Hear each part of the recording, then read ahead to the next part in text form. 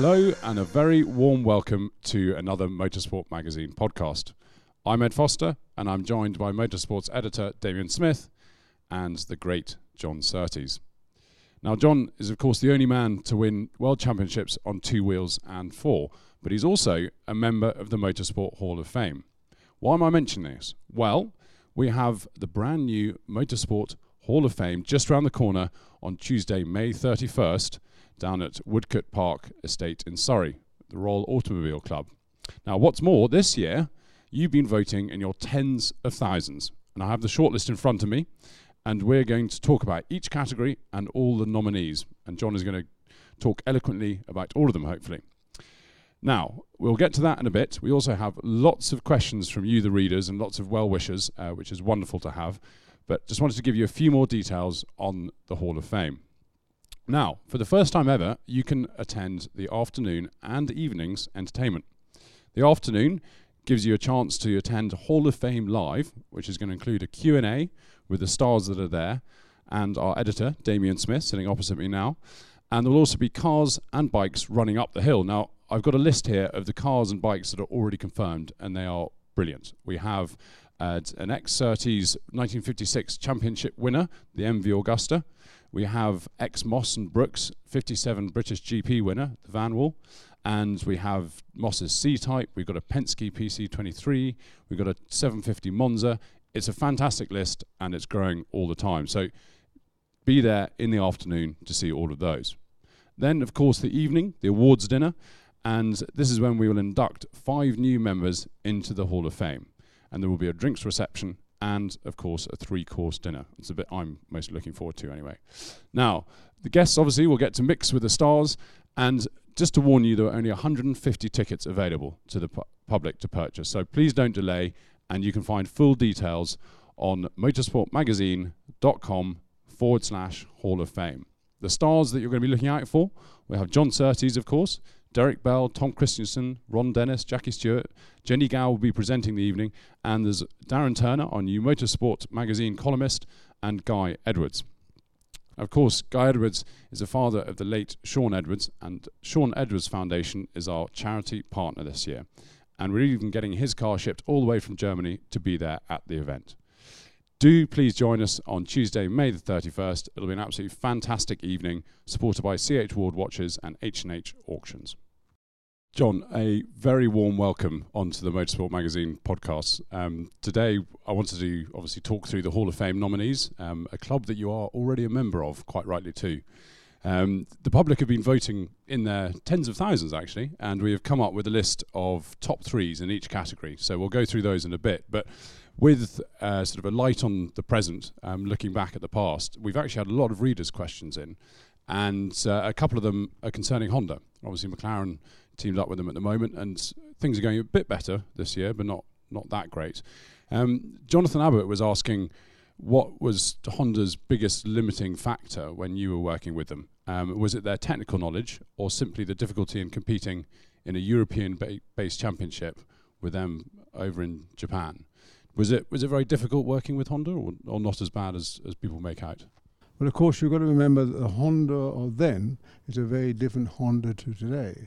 The Honda then was very much controlled by Mr. Honda, and he had his philosophy about how he used motorsport.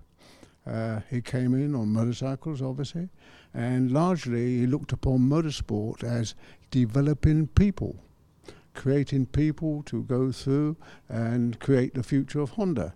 And so R&D was a factor. And in my case, relative to the time I joined them, it can be a long story, but I'll try and keep it very short.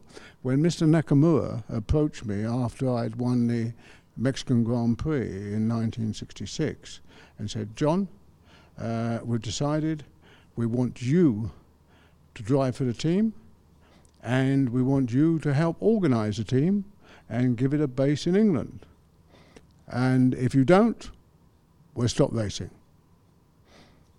I said, well, that's a little bit drastic, but on the basis of the fact that Cooper Maserati, that I just won with, had said that there was doubts about them continuing, because of engine supply, whether Maserati would continue. I thought, well, they've done it on motorcycling, why can't they do it on cars? So, and I'd been impressed with the 1.5 litre. I thought that had been a superb car, quite courageous in coming along with the whole design outlet. And why not? The problem was, of course, the car that I was presented with. The car had been designed and was a little bit outdated. The engineers had looked at old technology. It was based largely on, virtually pre-war Alpha technology. It had a full roller bearing crankshaft engine, which of course made it rather longer and heavier. It also had a 3-shaft gearbox in it to fit with this, and the car weighed, you hear nowadays about the odd pounds of fuel, but the car weighed 180 pounds more than the opposition, and so we were problems. The second problem, apart from that weight, which was confronted with, was the actual motor characteristics, in that it appeared to be quite good at the top, but we were never quite sure about how it would perform in the mid-range because of the low pressure, virtually Indianapolis type fuel injection. And if the sun came out, it would perform one way. If it was cold, it would perform another way. It changed drastically.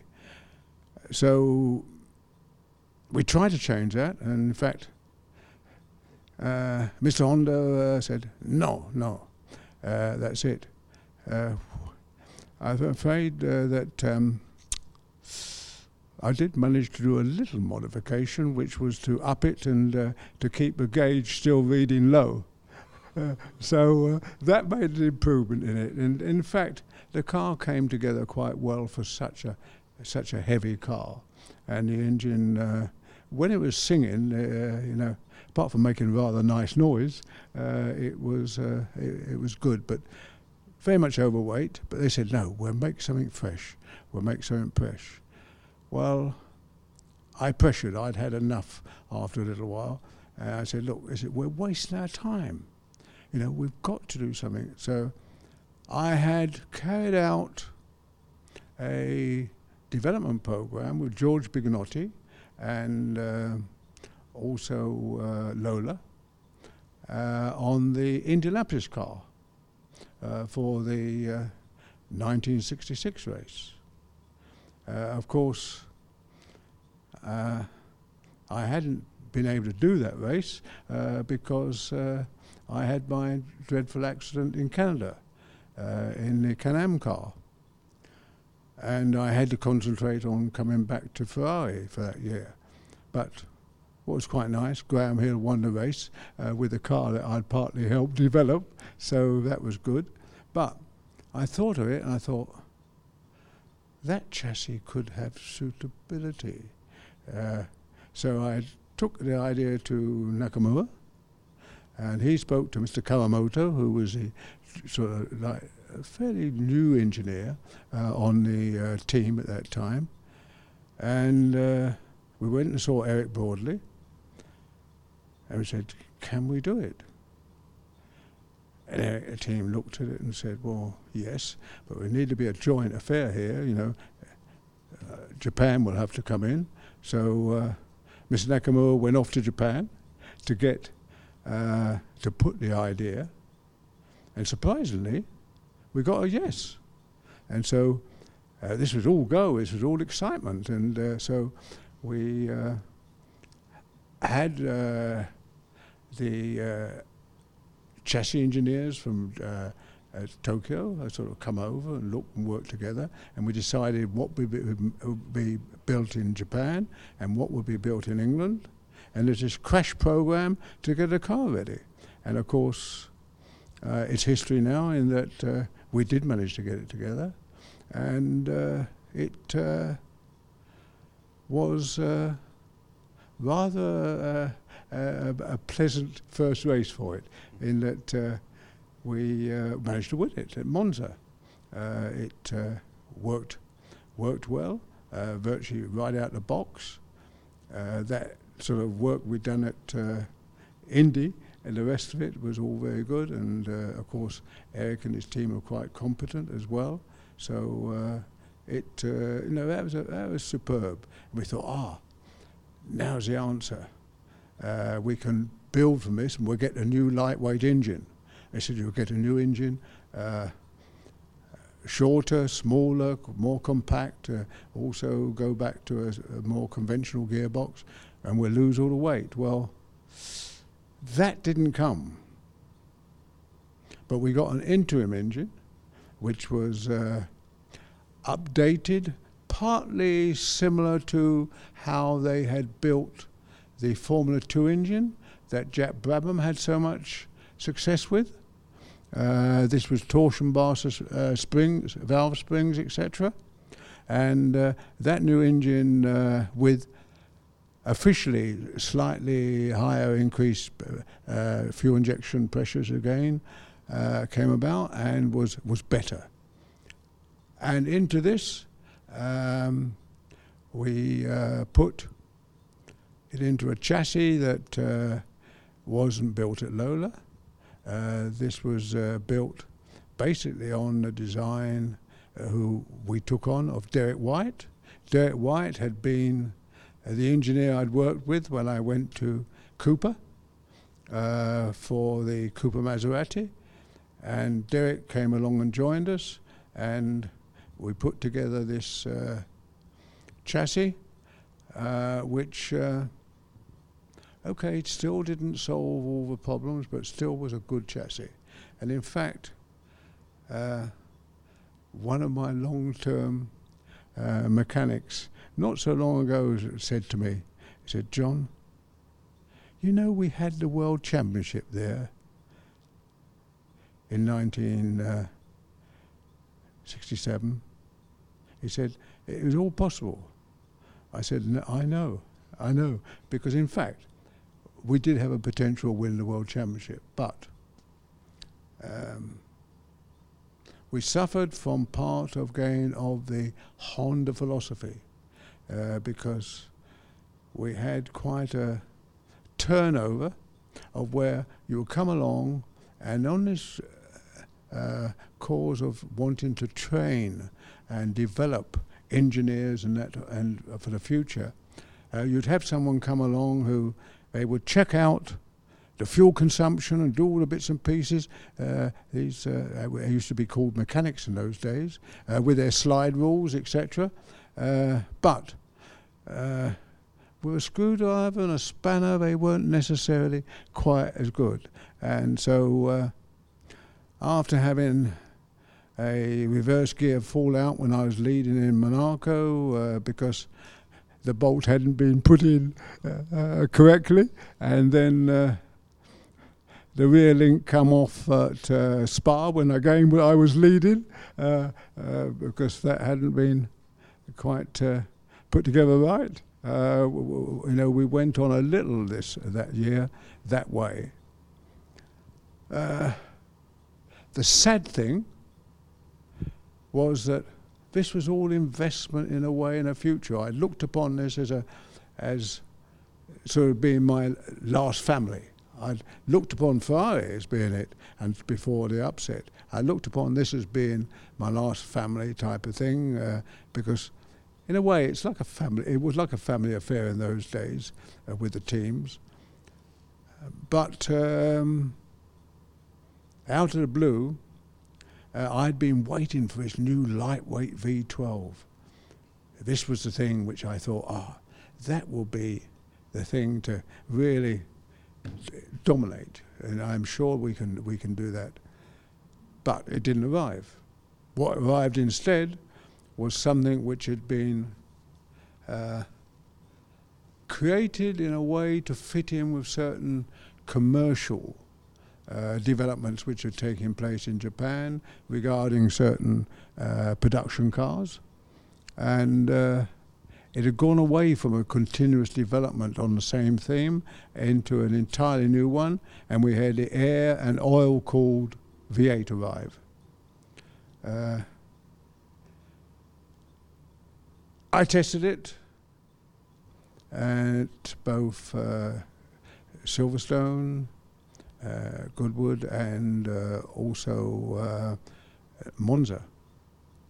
And although there were certain aspects of the car which were worth future development, certainly. I mean, perhaps if that little car had been created into a standard water-cooled V8 engine, it could have been perhaps potentially very good. But it wasn't fit to race, and so I said, no, we can't do this. It's inferior to our existing car, so that's it. Well, unfortunately, decisions were taken to run it against that advice, and that brought about, with the unfortunate accident to Joe Slesser, that brought about the notice, sorry, program stopped. And my sort of, in a way, dreams and aspirations of Honda were in, but at the same time, you know, some of the people I worked with and everything else, and what was so nice is that when I think it was Mansell was successful at Brands Hatch with the McLaren Honda, I got a note back. I got a note from Kume, who was by then president of it, saying, this wouldn't have been possible without you. So, and I stayed in contact with those particular people, Kume and Mr. Kawamoto, and Mr. Nakamura unfortunately passed away, but he was a great guy, and the team, there's a whole bunch there who were there and just as disappointed as me that it didn't work out and we didn't reach our full potential. It's a story of sort of missed opportunities, but we've got so much to get through. But I want to just ask one quick. I went on probably too long. No, it's great. It's great. I was going to ask one yes or no question. Do you think current Honda and McLaren will win world championships? You want a very brief answer? Go on, yes or no? What do you think? No. Interesting. Now, Hall of Fame. We really must get on to talking about the Hall of Fame and some of the nominees. I thought what we'd do is we'd start with a category that's obviously very close to your heart, the motorcycling category. And the top three are the man who's got all the record books at his mercy, Valentino Rossi, Mike the Bike Hailwood, and the most successful man in the Isle of Man TT, Joey Dunlop. You obviously won plenty of races, 6 races in the Isle of Man. I think your first one in 56. A total of 26 wins from Joey Dunlop. And I mean, it's an incredible achievement, wasn't it? Well, of course, yes, it is incredible. But that is, of course, the way the Isle of Man went. You have a situation where you have the Isle of Man used to be part of the Formula 500, 350, 250, 125, etc. championship, the World Championships. And so you came along and you would do the Dutch Grand Prix, the Belgian Grand Prix and the Isle of Man, and they would all classify for points for that championship. And so it was a must to do. I went there because it was a major challenge as well. A lot of the riders who came along didn't like to do the Isle of Man and would prefer just to stick to the continental circuit. So that's where. So it came to an end. So with it coming to an end as a championship race, what has happened is that you've had specialists, i.e. riders who have, and if you've got 37.5 miles, right, it's vital that you have a picture in your mind of virtually every foot of a circuit. because that is the speeds and everything you're doing, that sort of picture which you have there, all in there, dictates everything, how you ride through there and where you are on the road, etc. So the more you race there, in a way, the safer you become, and to a degree, the faster you will become. Because the fact is, you just become more, if it's possible, more relaxed all the time in the surroundings, and they're so familiar. So it's become a very specialist race for people who have done the race so very frequently. So it's a very different picture to where you came along and had it as a race which was for the World Championship. And you know, a man who you knew very well, Mike Hailwood, is also another nominee. What are your sort of fondest memories of Mike the Bike?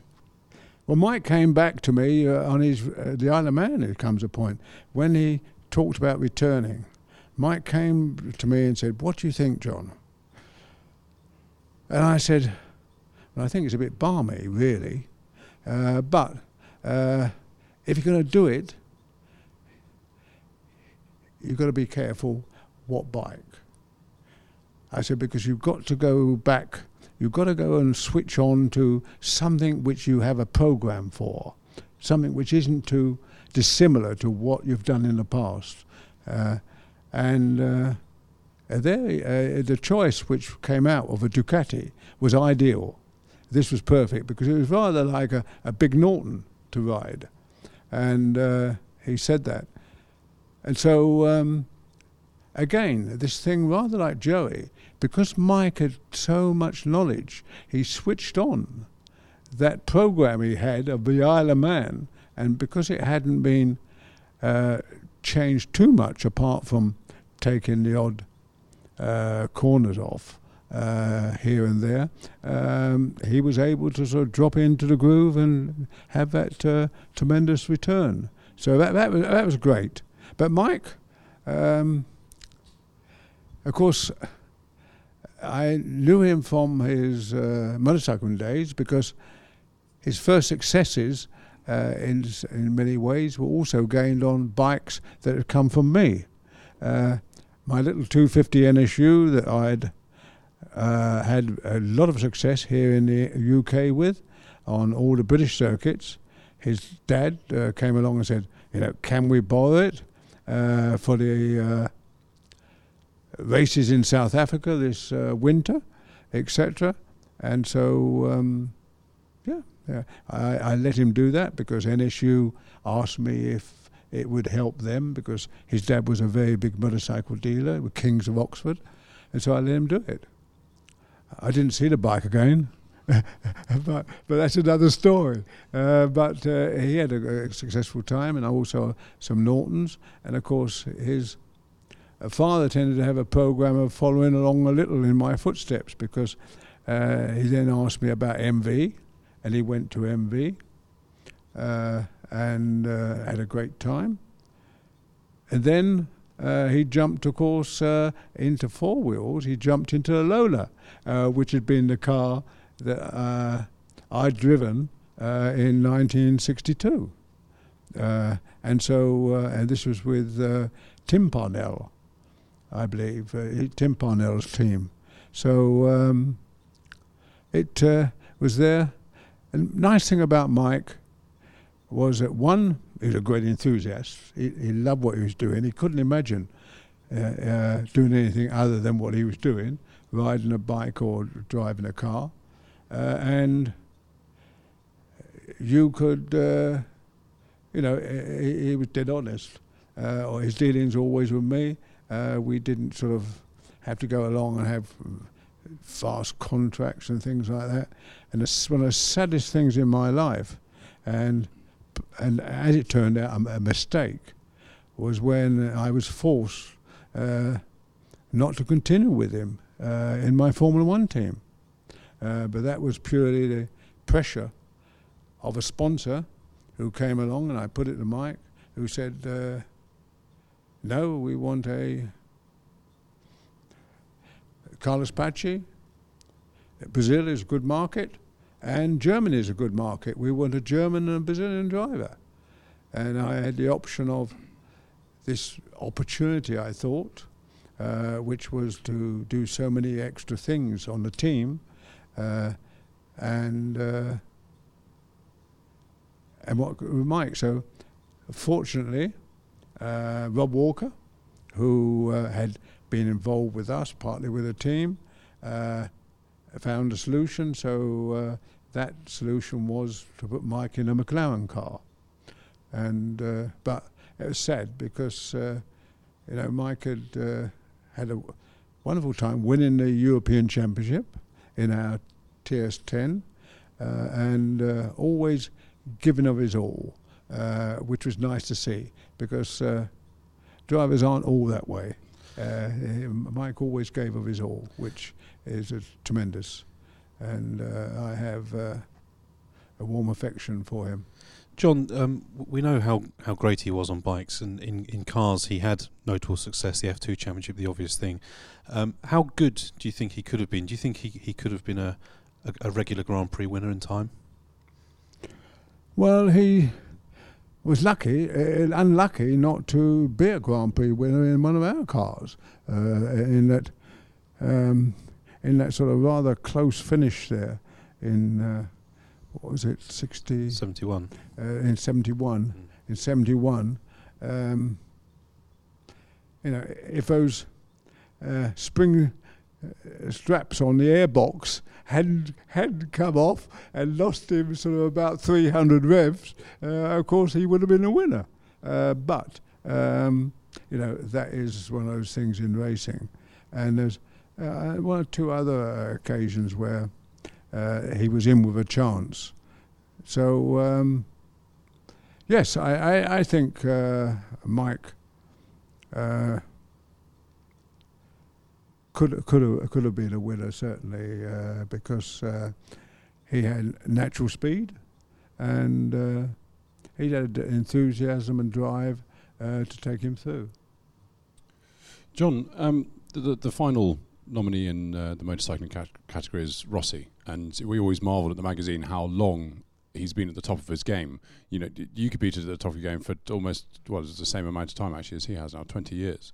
How difficult is that for someone like Rossi, with all these young guys coming in and putting pressure on him week in, week out? How do you do that?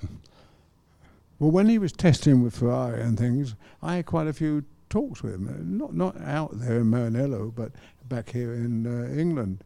We had talks about it and the rest of it, but his main love was still the two wheels.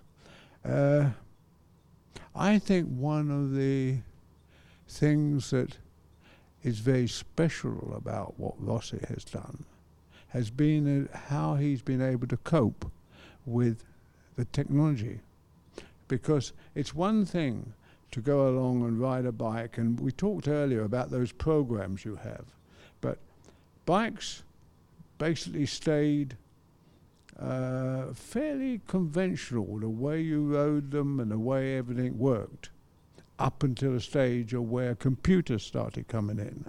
And then you saw the sort of age of, I say, Marquez coming in, where the computer age took over, where you didn't go along, and normally if it starts to move a little on the back and the rest of it, you didn't control it by just sort of easing the throttle and steadying the bike. You often, I understand, and I haven't done this myself, but I understand that you sort of wound it on and let the computer take over and have faith. Well, where you've been totally in control yourself and at everything the bike has done in the past, sensing it through the seat of your pants and the tips of your fingers, to go along and then put your faith in the computer is a massive change. It's not so much of a change for those youngsters coming up who have lived with computers right from their sort of shortly after birth, like you've seen even in Formula One. People say, yes, I can drive a Formula One car because I've spent so much time on my computer. And so he has done a wonderful job in coming to grips with the modern form of motorcycle racing, a bike, as against previously. So that's very special and something which not many people will be able to do. John, you said you spoke to Valentino quite a bit during that Ferrari period, and it looked for a while like he was actually contemplating the switch. I mean, we all wanted it to happen, I think, because of the intrigue of seeing him do it. How close do you think he got to it? Was he serious about it at the time? I think, despite at times not appearing to be all that serious about things, I think he's very, very serious about his racing. I think the situation came about in that he had this wonderful opportunity, and this existed in those days, of course. It's a shame that today it doesn't. Of sitting in, Michael Schumacher's car, etc., on the same circuit, going out and testing, and being able to look at the data that Michael had done, looking at the data he did and others did, etc. I think it came down to one thing. I think it came down to, frankly, the stopwatch. And that in the end, he wasn't satisfied with what he was able to do and thought, no, rather than be a small fish in a big pond, I'd rather be a big one, it must be very hard. as I am in motorcycling. Yeah, it must be very hard going from being the benchmark in one arm of the sport to. Yes, yeah. I think in the end it was a stopwatch. John, I'm going to after each of these categories, I'm going to ask who you'd like to induct out of the three we've just been talking about. Obviously, it's down to the public, but if the say was yours, who would you go for between Rossi, Hailwood, and Joey Dunlop? Well, of course, it's a little unfair, really, because I'm biased. I'm biased. So, from that point of view, we all are. Don't worry. Pardon? I think we all are to some extent. So the fact is, from that point of view, I'd have to say Mike, wouldn't I? I mean, it is a question of, Joey did this wonderful thing, and for Ireland, of course, fantastic, because that enthusiasm which I saw when I first ever went to my first ever Grand Prix, which was the Ulster Grand Prix, was infectious, and the number of riders which have come out of Ireland has again been quite fantastic. So that was tremendous, and of course Rossi, his record speaks for itself, but because of that association and 2 and 4 wheels and what we've shared together, etc., it would have to be Mike. Well, just mentioning there the 2 wheels and 4 wheels, I've actually got a question here from Neil, who recalls an interview that you did a while ago when you said you were talking to Mike Hawthorne at a dinner, and he suggested that you should try cars because they stand up better. And Neil wants to know, how did the skill set of riding motorcycles transfer into cars? We were mentioning Rossi there, and it didn't quite work. How did you transfer your bike skills to the cars? Well, the first race car I sat in was the DBR1, Aston Martin, that Sterling Moss had won the Nürburgring with. This was a works car with that connection, early connection being made with Reg Parnell, who was team manager. And after I'd done a few laps, Reg offered me a contract. I didn't have, in any car I sat in, I didn't have a problem in doing a time. During a time I was able to do that. The only thing is, I didn't know entirely what I was doing. So there was sort of a number of things where I obviously had to just learn from experience. But the biggest single thing is, if you go from one environment to another, is knowing that environment, knowing the people on the track, how you can treat them, and you have to, they're all different, and knowing the people off the track. And I came into a strange world which I'd never touched before. So that is where the main dangers lay, purely in how you dealt with the people factor. But dealing with a car, tremendous amount of extra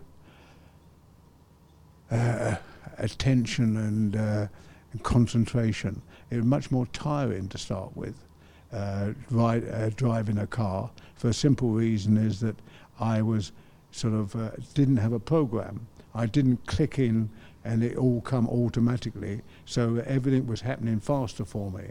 And with that experience, of course, it all slows up and the program comes together.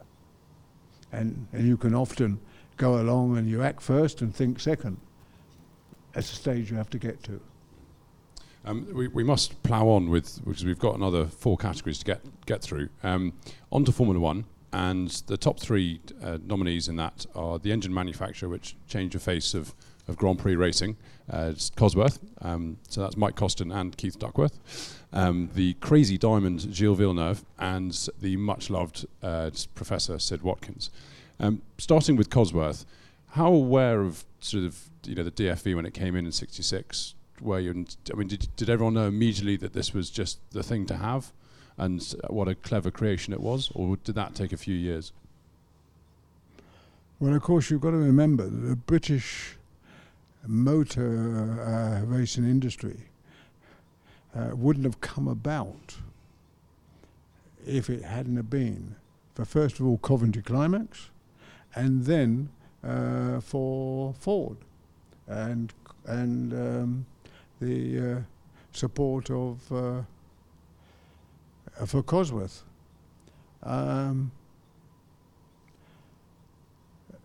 Both presented a major problem to the traditional companies like Ferrari. And the problem was that if you were driving for someone like Ferrari, you were competing against the best of the Coventry Climaxes, and the same with when the Ford came in. So they took the stage up because they made very usable engines which had a nice mid-range and a nice power curve, which made the car that much easier and better to drive. So that was a major fillip to Grand Prix racing, and allowed all these teams to develop, which transformed the racing. If you think back to April 67, when Lotus pitched up at Zandvoort with the DFV, and they won first time out, and of course after that, a lot of reliability problems, so Lotus didn't win that championship that year. But do you remember thinking back at the time about the impact the DFV had and how impressed Formula One were, and you personally from those days? Well, it was a wake-up call. And it all sort of pointed, and the others just needed a notice. And you said about sort of 67, and you go along and see a compact car and a sort of the power-to-weight ratio of the Lotus Cosworth, and it was a very hard package to beat. Yeah. And Costin and Duckworth as individuals, I mean... and in all these things, you have to have driving forces. I mean, Ferrari wouldn't have been there if it hadn't been for Enzo Ferrari, and his sort of particular way of driving through and creating his company. The same thing with Honda. They're individuals, and I have been privileged to actually work with both of them, not just his name, but Keith Duckworth and Costin, of course, and the other team, because people like Benny Rudd and the rest of it all sort of came in. They are very special. They were very special, and they had that driving force, and they had that ability, and they harnessed the two things together. And the important thing being that they realised what was needed by a driver, and so they put together. And of course, with Colin Chapman, they had somebody who also understood it. I mean, Colin could jump in a car and go virtually as quick as anybody. And so, Colin understood what was needed, and between them all, they had this package, and they gave this rather nice thing of where you may have a car which perhaps isn't perfectly set up, but if you've got an engine which is there and is very responsive under that right foot of yours and able to sort of adapt the car as you want to and the rest of it, it makes a wonderful difference to the whole scene. The second nominee, who I described as a crazy diamond, I think I actually have to nod my head to Simon Arron for that phrase, because I think I pulled it from the magazine. I just think it's a lovely way to... It was actually a front cover of the magazine about 10 years ago or so. And sorry, Simon, it wasn't you. It was Paul Fernley came up with it, and I always thought it was a perfect way to describe him. Yeah, was he a crazy diamond to you? I mean, when he first arrived at Ferrari, he had actually quite a difficult time, and you were so loved by the Ferrari fans. What were your memories of when you first saw Villeneuve at Ferrari? Well, of course, I never had any direct contact at all. It was something which all I've go on is what I've been sort of told and what I've seen. And I know very well out of Ferrari there was quite a rivalry for attention and affection between him and Pironi? Yes. And Pironi, etc. That was quite intense, I understand. That's what I always sensed. But you only really understand these people and know them if you're actually there competing against them and working directly with them. And I didn't ever have that possibility. I think one of the things that Gilles shared with you, and maybe with Chris Amon, is that few drivers really had that relationship with Enzo. They had a personal, close relationship where they actually had an affinity. And you had that, Gilles had that. Do you think that made a difference if you were at Ferrari?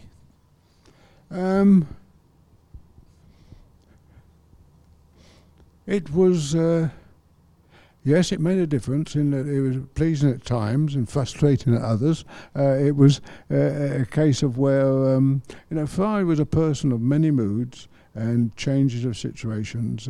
I never quite appreciated perhaps some of the pressures on him that he did have. When I became a team owner and etc., I knew a lot more. But he was trying to keep an awful lot of balls in the air at Ferrari, was Enzo. And this meant that he did all sorts of things, sometimes somewhat unorthodox. But no, it was still good to have that relationship, and I understand he had that relationship. At the same time, I think that Pironi also had quite a good relationship. So that's good because after all, Ferrari is a name which today is. Without Ferrari, you can't imagine Formula One. Talking of Formula One, it's a sport that has changed. It's almost a different sport nowadays to the sport that you competed in back in the 60s. Professor Sid Watkins is, I would say, a huge part of changing that for the better.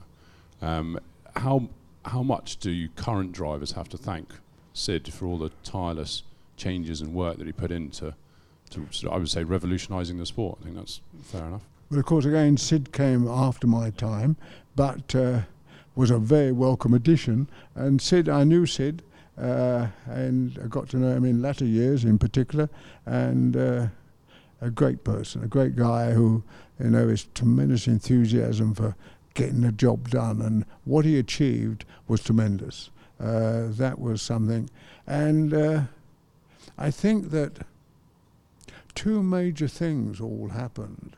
You had space technology, which came along and brought about all sorts of new materials and new techniques which could be adapted, which with the increase in income which came into Formula One because of TV and all the other rights which suddenly became a very major factor in the budget side, the engineers and the rest were able to create the safety cell, and you had the safety cell together with what Sid Watkins was on the side backing the racing up with, and this was a tremendous advancement.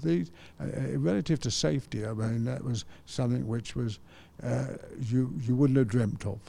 But Sid, again, an individual, because it's not just a question that he was employed to do this, but he actually had his heart in it, and he was a driving force in creating what was achieved. Yeah, it's worth remembering that he still had a full-time job, and he used to fly out to the Grand Prix on his days off. It's amazing, absolutely incredible. Just before we move on to sports cars, decision between Cosworth, Villeneuve, and Watkins. John, who would you go for? Cosworth. I'm very tempted by that because I envied some of the time those drivers who had a DFE in the back, and what they did in Formula One was tremendous. But probably because of other factors in my life, etc., I'd have to go for Sid. A very, very fine choice. Yeah, I think so. Sid, because he was there for everybody, not just a person who had a Cosworth in the back. He was there for everybody, and so I think that was a special time. So the sports cars, the top three in this category are 5-time Le Mans winner Derek Bell, the great Brian Redman, and thank you, Simon, for these words that follow. Fierce, fast, and brave Pedro Rodríguez. You raced against Rodríguez in F1 and sports cars. What was he like as a competitor? Was he as fiery as everyone says? Yeah. Well, in a way, we nearly crossed swords at our very first event, and not as drivers, but I'd done all the testing for the new P car at Ferrari. It's one of the first jobs I was given. Get the figure, and one of the cars, they said, well, your car, okay, which I was going to share with Scafiotti. We both sorted out our driving position and everything else. That was our car. We got to Sebring, and that car was given to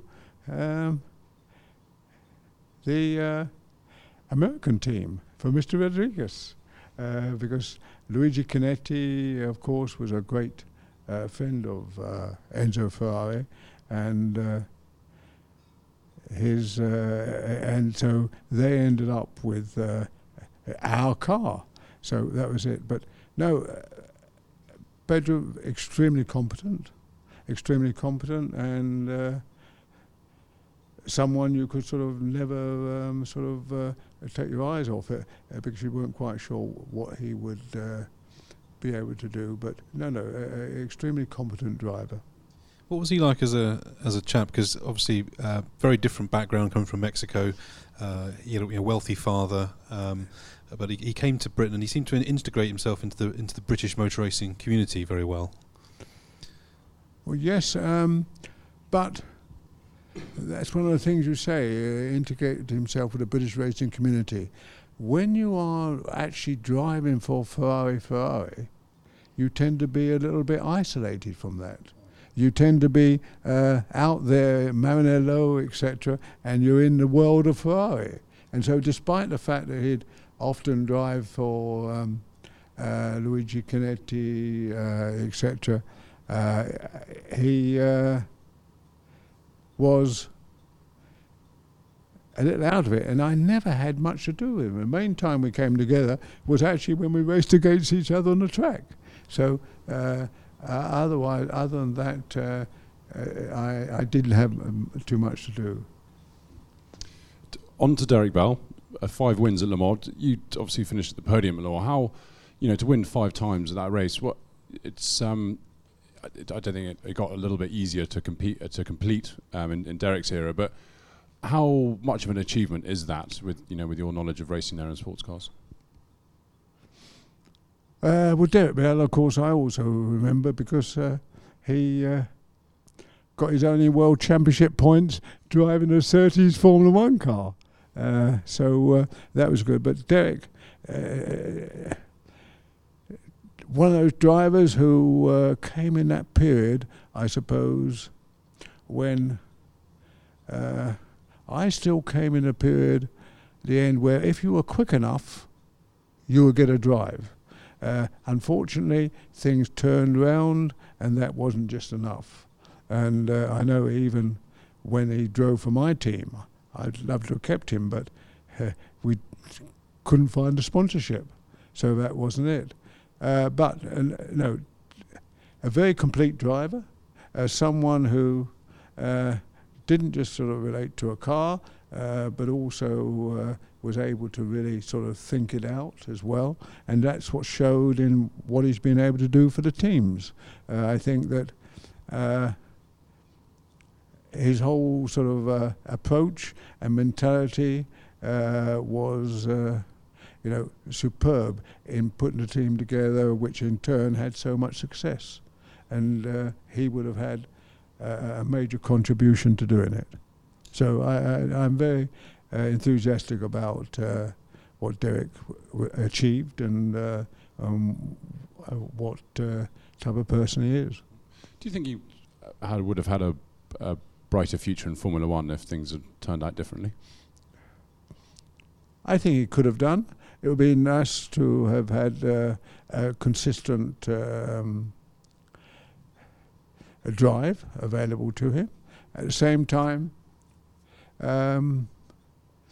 there's lots of forms of racing, and he's achieved what he has done in sports car racing, so perhaps he was meant to do that. In life, I also believe that circumstances tend to take us in often in the ways that we're meant to excel in, and I think that he obviously excelled in the sports cars, and a contribution he's able to make to the team, so perhaps that's the place where he was meant to be. And on to the final nominee in sports cars, Brian Redman, also a fellow competitor. When someone mentions Brian Redman to you, what are your sort of first memories and thoughts of him, the famous Lancastrian?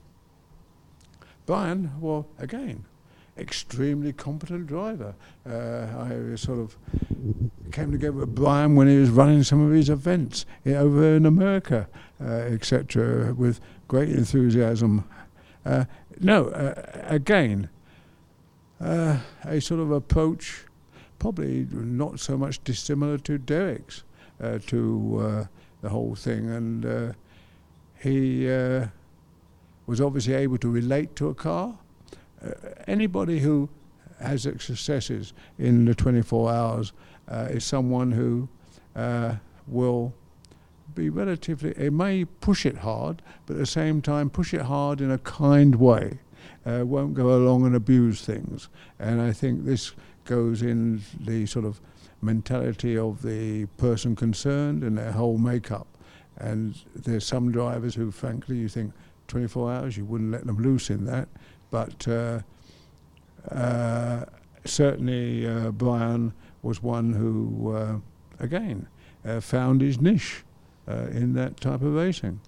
When I let Brian know that he was a contender for the Hall of Fame this year and that he was in the sports car category, he took a little bit of umbrage because he always thinks of himself as a Formula 5000 driver. He said that I think one of the things he's most proud of is beating Andretti to the F5000 titles in the States. I mean, he was one of these guys who was an all-rounder, and you were another, racing in Formula 1 single-seaters, Can-Am, sports car racing in Europe. What does it take for a driver to be able to adapt to those different areas of the sport? Well, it's like you asked me early on about going from bikes to cars. You've got to remember that cars and motorcycles and of any type were very different today. You didn't have a load of data available to look at. It was a case of where you drove a car or you rode a bike and the only messages that the engineers or anybody back there in the pits got relative to improving it or carrying on changes to it can come from the driver. The driver was the only one relating it, and that, as well as things like the stopwatch, and a little later the tyre pressures, etc., and tyre temperatures. These are the things which started to come in. But so in a way, the driver, that seat of the pants and that feel through the hands was a very, very vital ingredient. There wasn't any other check apart from that. So when he sat in, he would have had a program where I on about this, and after a while he would have jumped in one car and he would have had a program relative to that type of car, and he would have adapted it to a different make perhaps of that type. But then a Formula 5000 car, again a Formula 5000 car will be driven differently to a Formula 1, both single-seaters, but quite different characteristics relative to power, etc. Much larger engines, much more torque with the Formula 5000 engine. So it's a case of that there are some people who can adapt to anything. There's other people who are perhaps a little bit single-minded and just find it difficult to do so. But generally, people like the Brian Redmans, etc., and the Derek Bells would be able to drive most things. John, it's time to put you on the spot again, asking who you'd induct out of those three: Rodriguez, Bell, and Redman. I'd have to take Derek. Good stuff. It's great getting a decision so quickly. The public have been taking about 4 months trying to make their decisions, so it's good to get one so quickly.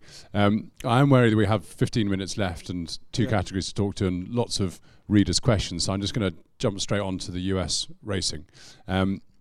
Top three, the wonderful Dan Gurney, the man who won almost everything there was, AJ Foyt, and also the captain, Roger Penske.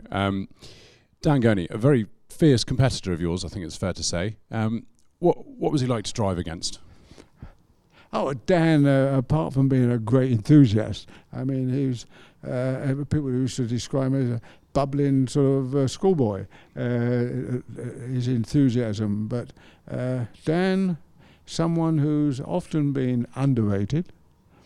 Dan was certainly one of the top persons, certainly the top persons of my period, and one who you could never discount. With Dan, you're never quite sure what he could produce. He could produce an absolute startling performance, and I have, a great appreciation of him relative to his ability, his enthusiasm, and also how he's also wanting to always delve into the unknown when it comes to designs. Some of the sort of motorcycle things he's come up with, I sort of blink about at times. And of course, I mean, his record as a constructor, working with his own Formula 1 car, etc., and also the Indy cars, is something which is very special. So Dan, yes, a very special competitor. Well, I use that word purposely, competitor, because he is a real competitor. We've had a question in from Martin Tomlinson, and before the question he actually says, many years ago you told me that in cars your toughest opposition came from Clark and Chapman and Gurney and Brabham, and obviously Clark and Chapman as an entity. So it goes some way to explaining just how much of a sort of, as you said, a constant threat that he was. Yes, I mean, that's it. He would be competitive at most things because he puts his full heart into everything, and there's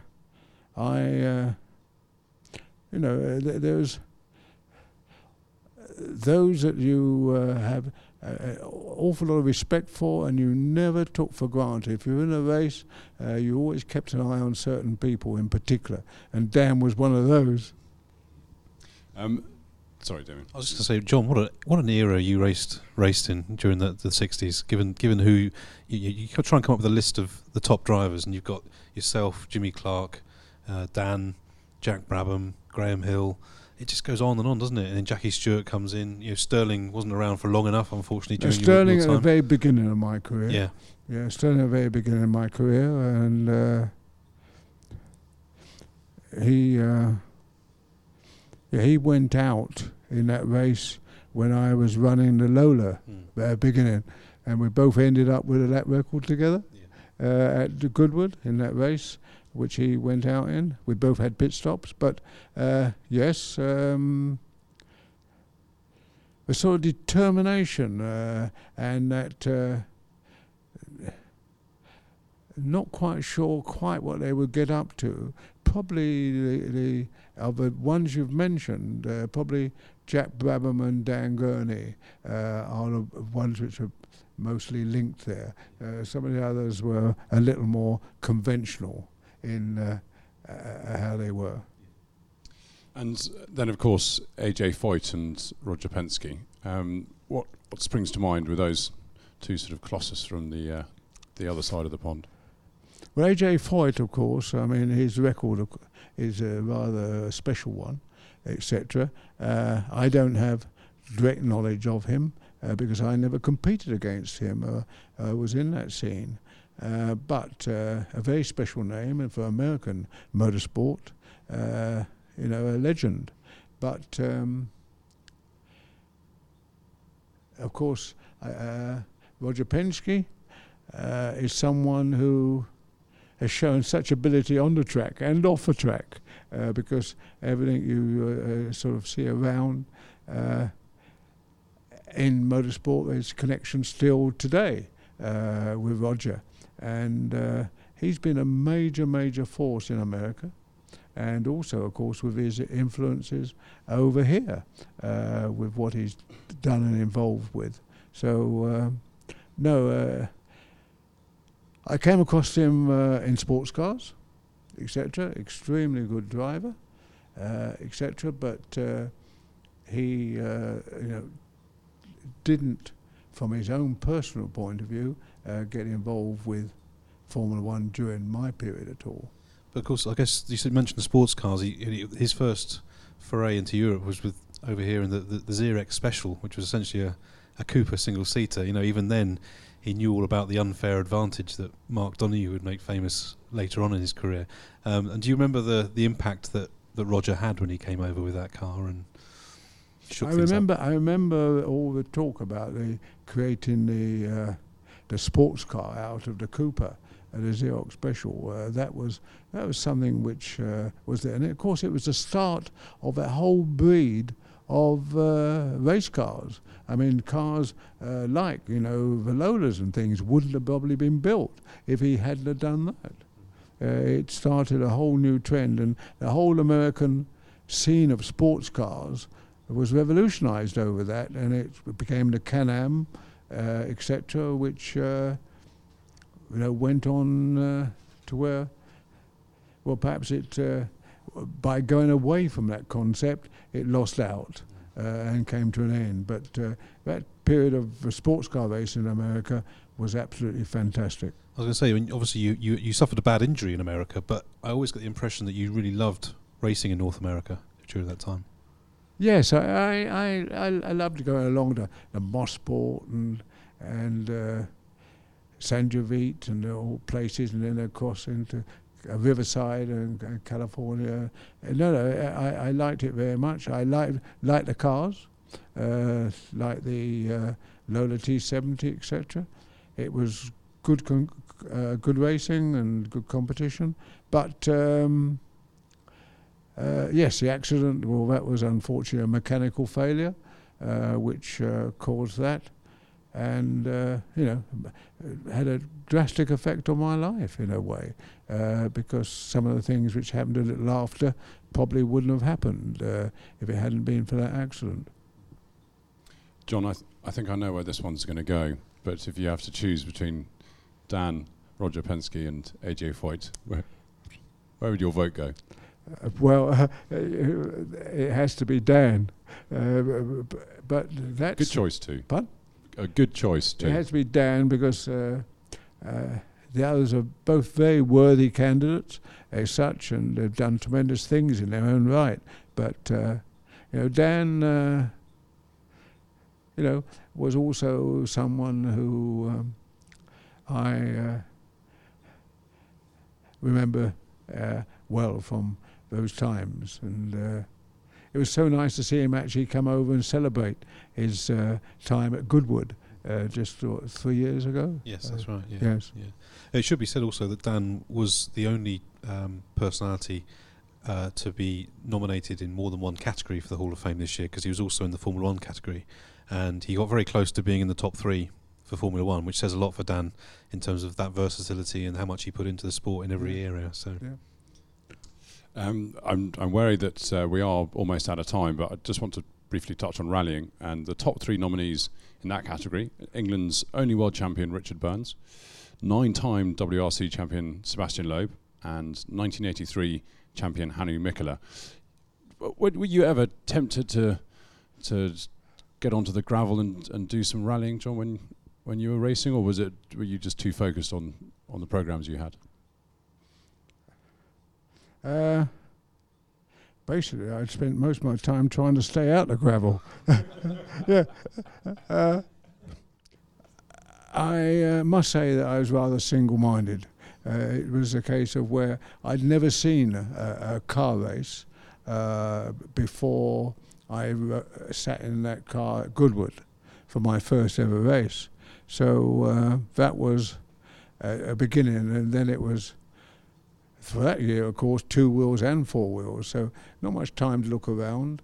Obviously, you come across people in the sport, the Paddy Hopkirks and these sort of people, but and you interested in looking at the odd result, but I never really followed it, and so really I'm the wrong person to go along and ask an opinion on, because I would, frankly, I'm not qualified enough to actually come along and make a decision on this. Well, Damien, I'll throw this one over to you then. If your vote was the important one, where would it go? I think with the guys who've been nominated, my heart would go with Richard Burns because of the impact he had on the sport from a British point of view, and in many ways he was the ice to Colin McRae's fire. I always thought, in the way his approach was very different to Colin. They were around at the same time, fierce competitors. And friends off the stages, and I think the loss of Richard to the sport in the way he died was has left a huge hole. So as I say, my heart would go with Richard, but in terms of my head, it would have to be Loeb. I think as a competitor, and to win and change the sport really the way he has, and again the great thing about him is it's not only the 9 WRC titles, it's the fact that he's won at Pikes Peak. He's taking on Rallycross now. He made a huge impression on the Dakar this year. He was also a great Le Mans driver. He could have taken a Le Mans win in the mid decade 10 years ago. And I think if he'd turned his hand to Formula 1 again, he probably would have been competitive given an opportunity. So it's hard not to think of Loeb as a colossus of the sport really in terms of the modern era. It's interesting. I thought his Dakar experience this year was very similar to Colin's, who's fastest stage time, crash. It was sort of a typical rally driver who's just immediately on the pace, but on the ragged edge. The other thing that's noticeable about the Hall of Fame in the rally category is it's all from, Mikkola's from the 80s, 70s and 80s, and obviously Loeb and Burns are from the modern eras. So the great rally years of the 50s and 60s, which were, rallying was very different. I think in those days it was a really grueling arm of the sport where we went on for days and many miles across different terrains. That has been less popular in terms of the drivers from that era. It's been the slightly more modern eras, I think, that have seemed to have inspired our readers with their votes. I think the drama and the romance of rallying in the 60s has always appealed to me, in terms of there's a real adventure about starting the RAC in Glasgow or Poland or wherever, and you finally got to Monte Carlo after days and weeks of actually driving to do the competitive bit. It was a great sport, and it's changed, I think, as much, if not more, than even Formula One. Now, John, I'm just going to fire one more question at you, and I'm going to ask you this one. It's extremely left field, but the reason why I like it is because I never would have thought of asking it myself. Oh, right. This is from someone called Manuel Zamora, who I think is certainly Spanish when you hear the question. And he says, have you got any memories of racing MVs in Parque del Retiro in Madrid in the 1950s? He said it's the atmosphere, the fans, the circuit in Madrid. In Madrid? Yeah. Oh, yes. I remember, of course, Barcelona, two things. I recall Barcelona, the circuit in the park there, that was always very special. I went there, bikes and cars. And then you had the Madrid as well. As you've seen, particularly in the motorcycling world, the amount of enthusiasm which comes out of Spain, and of course in recent times the superb riders, it's been quite incredible. But the enthusiasm there was, I suppose, the only place where you got sort of enthusiasm like that is very similar to what happened at Monza. And with the Italians, and so racing in Spain, it was special. The Madrid event. The Madrid event was one which frightened me somewhat. It didn't frighten me so much about the riding, but when they were erecting that stand on the outside of that left-hand corner, before the straight, and I was told that General Franco was going to be in it. I suggested that it wasn't the nicest place for him to be, as it could easily be a sort of place where he could end up with a motorcycle rider in his lap. So, but that was the thing. But I remember coming round this corner, and you come to the straight, and you didn't see a straight. All you saw was people, but the people went apart to let you through. I mean, that was quite frightening, that side, because there was certainly no crowd control and certainly no sort of barriers and things. And so it was a case of going around and making certain that you didn't hit anybody. But again, the enthusiasm was absolutely tremendous. Well, that sounds like the closest experience to rallying that you could have had, John, because obviously the rally fans always used to come out into the road and the drivers used to pile through. But one moment, that was exceptional, but very similar, not to quite the extremes of what happened in Madrid, but very similar you had in some of the Adriatic races. When you went along to the Adriatic races, which were there, held in Italy, and the people got very enthusiastic and wanted to strain more and more, and so came in closer and closer, and so the circuit got narrower and narrower and narrower. Yeah. And so that was one of those things. But yeah, there's a fantastic shot in the new issue of the magazine of you at in Syracuse, and there's fans with their legs just dangling over the wall as you come through in your Ferrari, and it must have been quite a culture shock coming from very organised British race meetings to go to the continent, where it was slightly less. Maybe but one moment, you used to be, wherever you went, you'd come along and you'd have, it wasn't fans who would get that close, it would be photographers, and photographers would come along and, you'd virtually sort of put themselves out, and they sort of had to lean back for you to miss them. It was a case of where things would happen very close to the circuit in those days. It was a case of not being quite these wide runoff areas and everything else which you have today. But that's the changes which have been necessary over the times. Michael T told us a story a couple of years ago that he had a great memory of Fangio, that he was standing taking pictures at a particular point, basically at the braking point to a corner, and eventually he decided to move to another spot, and Fangio actually had a rare spin, and after the race he saw Michael in the paddock and he pointed at him and said, "You moved," and he'd obviously been using Michael as his braking point. Oh, that's one of the things which I learnt in earlier years, certainly when I went to the Isle of Man. You didn't go along and use any points which could move.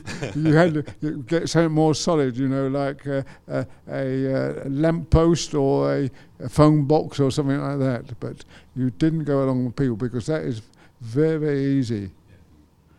John, we really must wrap things up there. Can I just say thank you so much for joining us for what was more than an hour, and so eloquently talking about all the nominees for the Hall of Fame.